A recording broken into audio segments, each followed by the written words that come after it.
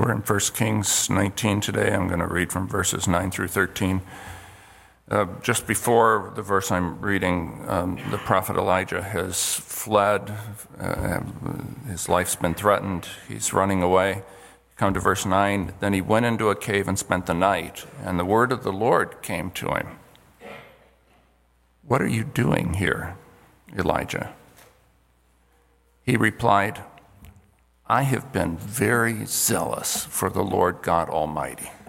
The Israelites have rejected your covenant, broken down your altars, put your prophets to the sword. I'm the only one left, and now they're trying to kill me too." The Lord said, "Go out and stand on the mountain in the presence of the Lord, for the Lord is about to pass by." Then a great and powerful wind tore the mountains apart and shattered the rocks before the Lord. But the Lord was not in the wind. After the wind, there was an earthquake, but the Lord was not in the earthquake. After the earthquake came a fire, but the Lord was not in the fire. And after the fire came a gentle whisper. When Elijah heard it, he pulled his cloak over his face and went out and stood at the mouth of the cave. Then a voice said to him, "What are you doing here, Elijah?"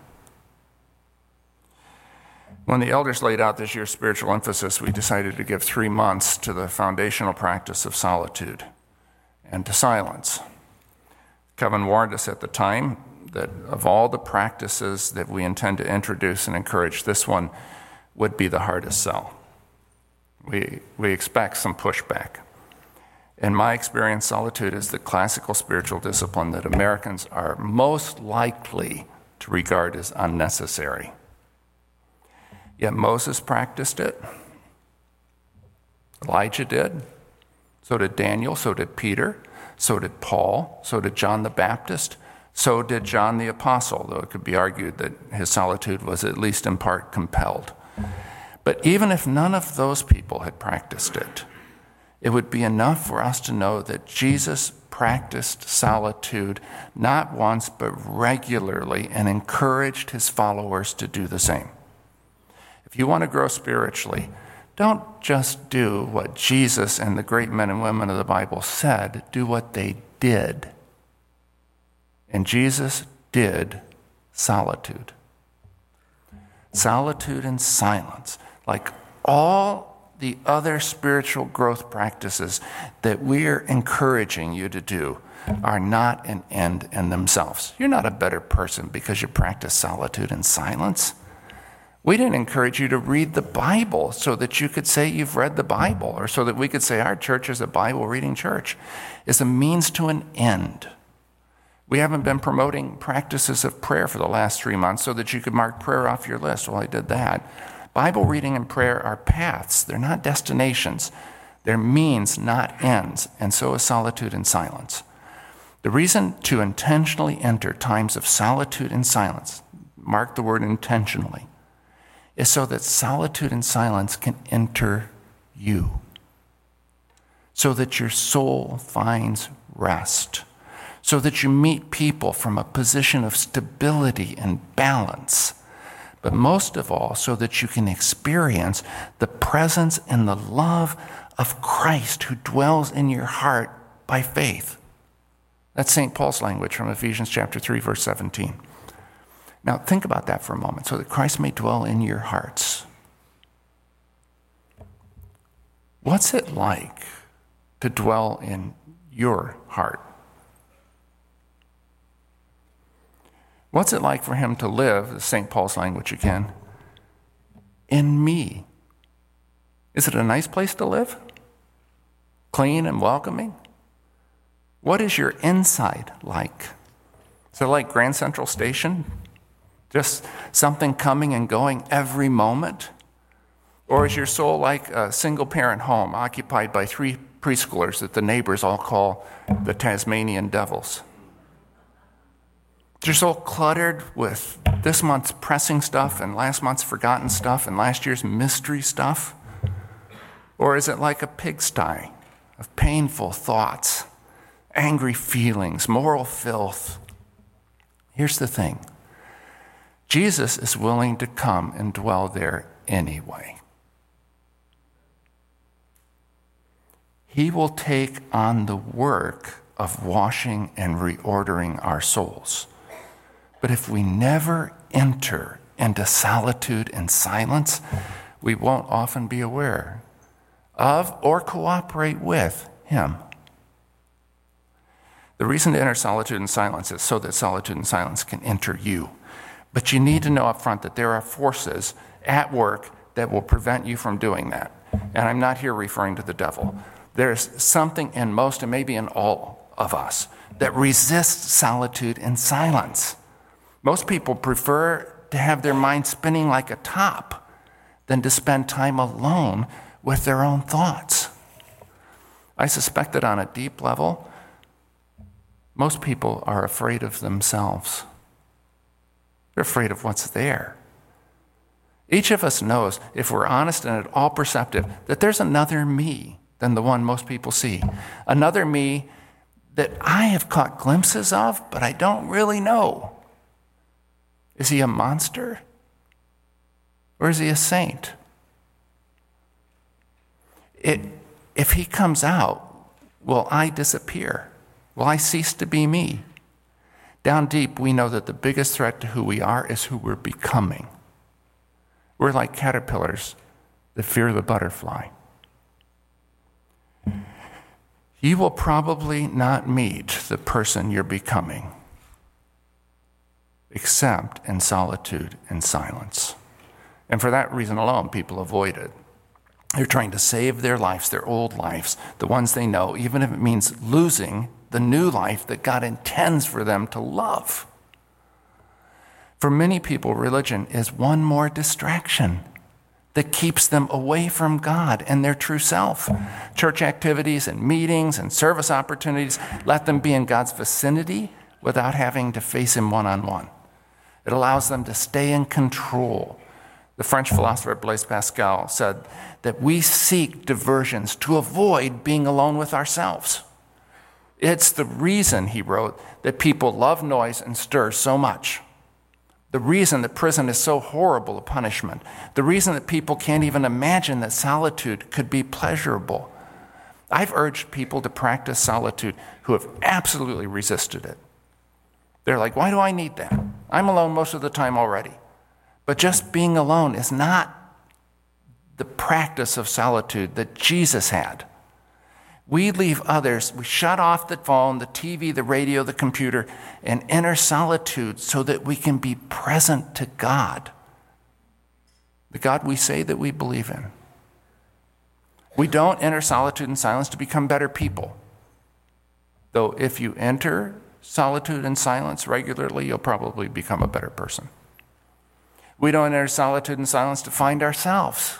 You know, if you want to go on a journey to find yourself, good luck. You're not going to do that in solitude and silence. You're going to encounter God. It's not you're looking for yourself, it's looking for him. And yet, we'll never find our true selves until we find God.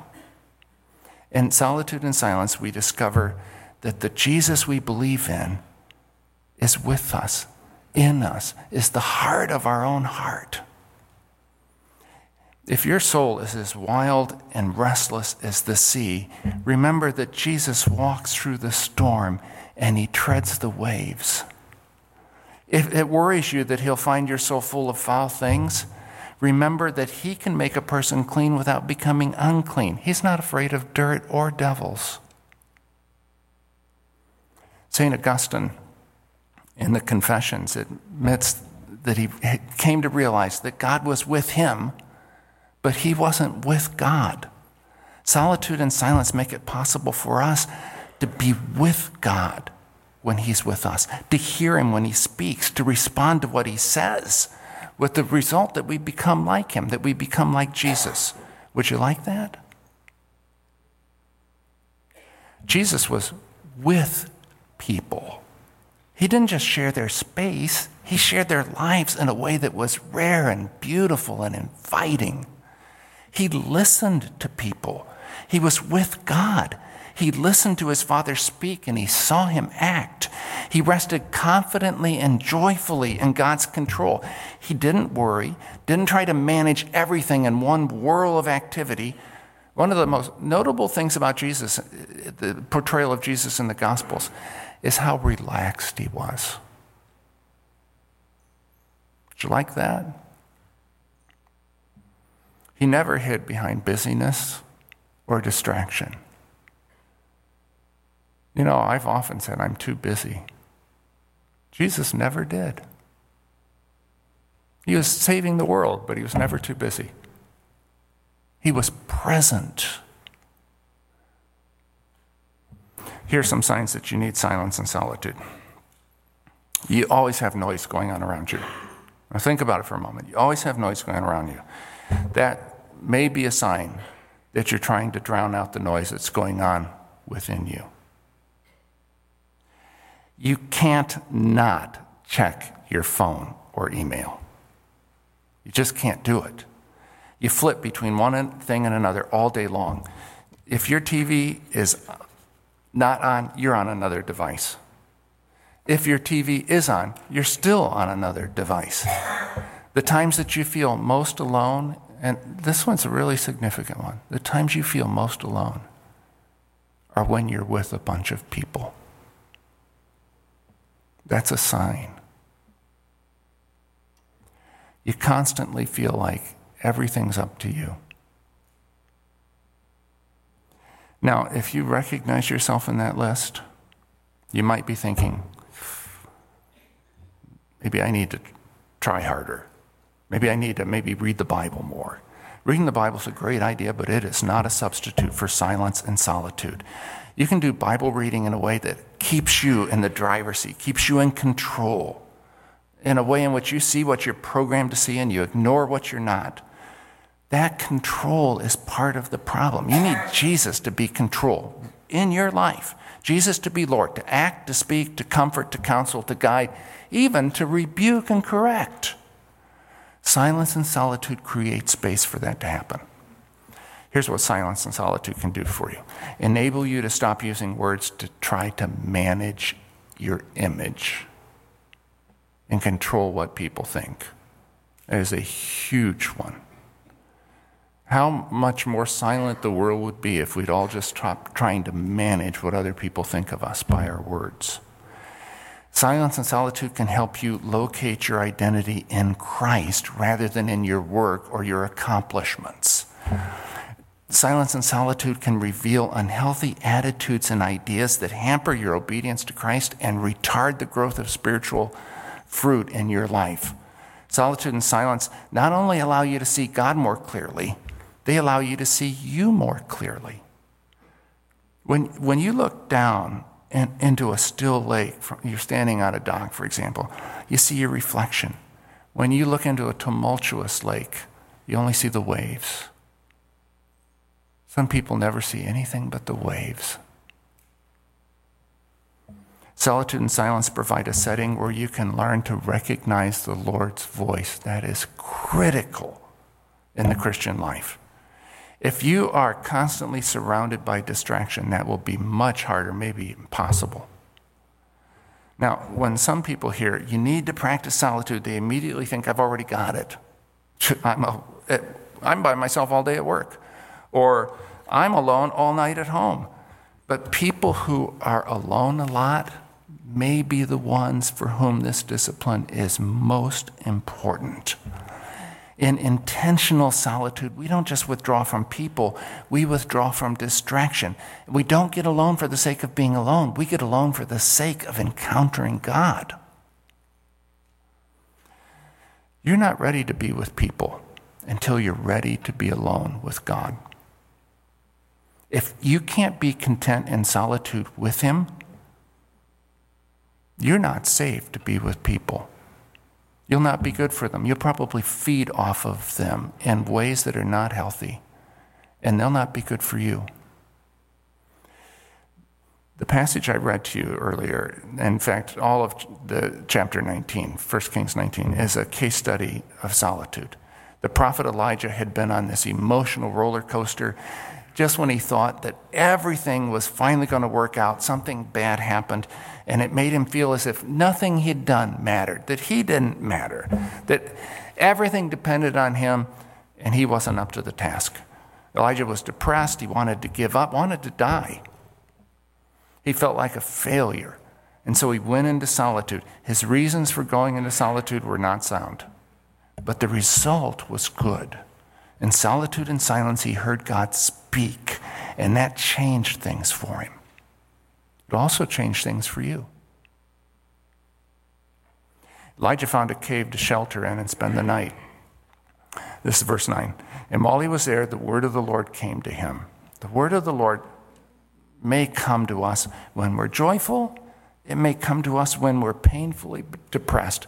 But either way, it usually comes to us when we are alone. The word of the Lord came is a phrase that occurs in Scripture more than 100 times. And it seems from Scripture that most of the time the word of the Lord came to someone, it came to them when they were by themselves. When the word of the Lord came to Elijah, it came first as a question. I think that's fascinating. Why does the God who knows everything ask a question? Surely not because he needs our answer, but because we need it. We need to hear what's going on. The question the word of the Lord brought Elijah was, what are you doing here, Elijah? That's the kind of question that comes to people who have entered solitude and silence. There are things in all of our lives that prevent us from changing. They get in the way of the good life God has planned for us. Those things are never on the surface. They're deeper. They are not external to us. We think they are. We think the thing that's holding me back is my boss or my paycheck or the bills or my spouse. But they're never external to us. They're internal. The confusion and fear and doubt that issue out of the disjunction that sin has created between our souls and God. That disjunction is deeper than our thoughts and our addictions, but it's from that place that they flow. In silence and solitude, we become aware of these places. It's painful, but it's necessary. Now, silence and solitude isn't always painful. Hardly. But it can be.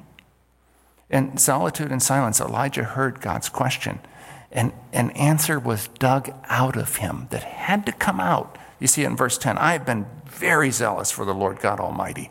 The Israelites have rejected your covenant, broken down your altars, put your prophets to death with a sword. I'm the only one left, and now they're trying to kill me too. You know, many people, and you may be one of them, have never heard their real voice. In solitude and silence, Elijah heard it, and it was racked with pain and resentment. And even though Elijah was a man of enormous faith, read James chapter 5 sometime, his real voice was filled with doubt. If you read his story from the beginning, you'll hear a theme. And that theme is, I'm alone. I'm the only one left. I'm alone. The Lord told Elijah to go stand on the mountain in preparation for a God encounter. I wonder what Elijah was expecting. I think whatever it was, he thought it was going to be big. And big things did happen. Great powerful wind tore the mountains apart and shattered the rocks, but the Lord wasn't in the wind. And this great big thing. And after the hurricane, there was an earthquake, another big thing, but the Lord wasn't in the earthquake. And after that, another big thing, a fire, but the Lord wasn't in the fire. And by the way, all three of those things in the Scriptures are symbolic of God's presence. But in all these big things, God wasn't there. I think Elijah might have been like us. Unless something big was happening, he didn't think God was in it. And I think unless something big was happening, Elijah didn't feel worthwhile. But after the fire came a gentle whisper. One commentator said this could be translated, a brief sound of silence. I'm not sure what a sound of silence exactly is. It could be a thin, so the words could be translated a thin hush. It was in the quiet that Elijah immediately recognized that the Lord was addressing him. He pulled his cloak over his face and he waited for what God would say. Perhaps he expected God to criticize him or to tell him that he was a failure. Man, you have messed up so badly. Instead, God probed the wound even further. What are you doing here, Elijah? Why does God ask the same question? I think it's because Elijah had to have the answer. What was going on inside him had to be exposed. So like a parrot, Elijah repeats word for word his bitter complaint. See, he'd been rehearsing this for a long time. Once that ugliness had been exposed, then the healing could begin. Elijah was in a place where he could change, where he could be healed, and he was in a place where he could now be used. He could do his work in a way that wouldn't shrivel his soul, but enlarge it. So in verses 15 and 16, we read that God gave him 3 fresh assignments. Had God given him those assignments prior to the healing work that was done in solitude and silence, Elijah would have got the work done. He was that kind of guy. He would have gone and done it. But he wouldn't have benefited by doing it. And that's God's intention. God doesn't give us work to do because he needs us to get the work done. He can always get things done. He gives it to us so that we'll be blessed in doing it. Once the tooth had been pulled, once the healing had begun, Elijah was able to receive truth that he couldn't have gotten before. So verse 19, God tells him, you thought you're all alone? Look, I reserve 7,000 in Israel, all whose knees have not bowed down to Baal and all whose mouths have not kissed him. If Elijah had heard this before, if God had said, you're all wrong, let me tell you the truth. Here it is. If Elijah had heard this before, he would have argued with God. Or he would have said, okay, you're right, but what difference does it make? It doesn't make any difference. See, even the word of God wouldn't benefit him. And so many Christians are in a place where even the word of God just bounces off of them. Elijah needed to meet God in the deep place of his soul, and that required silence and solitude. See, it's ironic. The lesson Elijah most needed to learn was that he wasn't alone. The only way he could learn it was to enter solitude. In solitude, we learn there's something deeper and more foundational than our fears, than our sins. There is God and the wellspring of his grace. And we find at the disjuncture between us and God, there is a crucified Savior who will never leave us nor forsake us. We are never alone. But we don't learn that in the rush and bustle and the noise. Now, how can we apply this? We can choose to take part in the silence and solitude exercises that Kevin was talking about earlier. They're not going to be arduous. They'll be more like an introduction. You know, this is Solitude and Silence 101. Anyone can do them. Those who do them from a desire to know and please God will grow spiritually. So I challenge you to make the most of the unusual opportunity that the next 3 months are going to afford you. We'll remind you, we'll give you help as we go along. When you're given a spiritual exercise to practice, try it.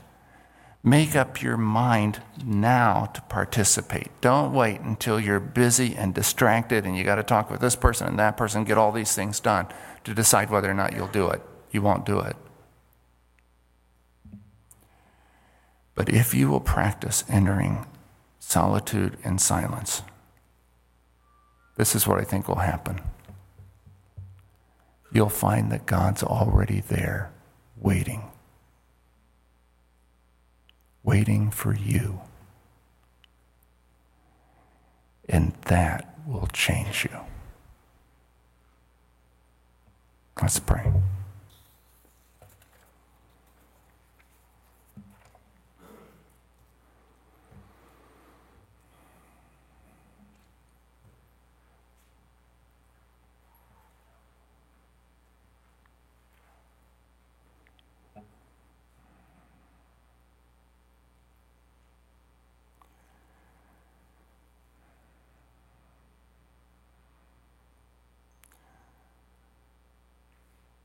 Lord, it is a testament to your kindness, your goodness, and even your humility, that you will come and live in a home like our souls. That when we invite you, you come, even though we're a mess. Lord, would you reorder our souls? Clean us up. Make us a place that's fit for the King. And would you use our efforts in the next 3 months to make this happen?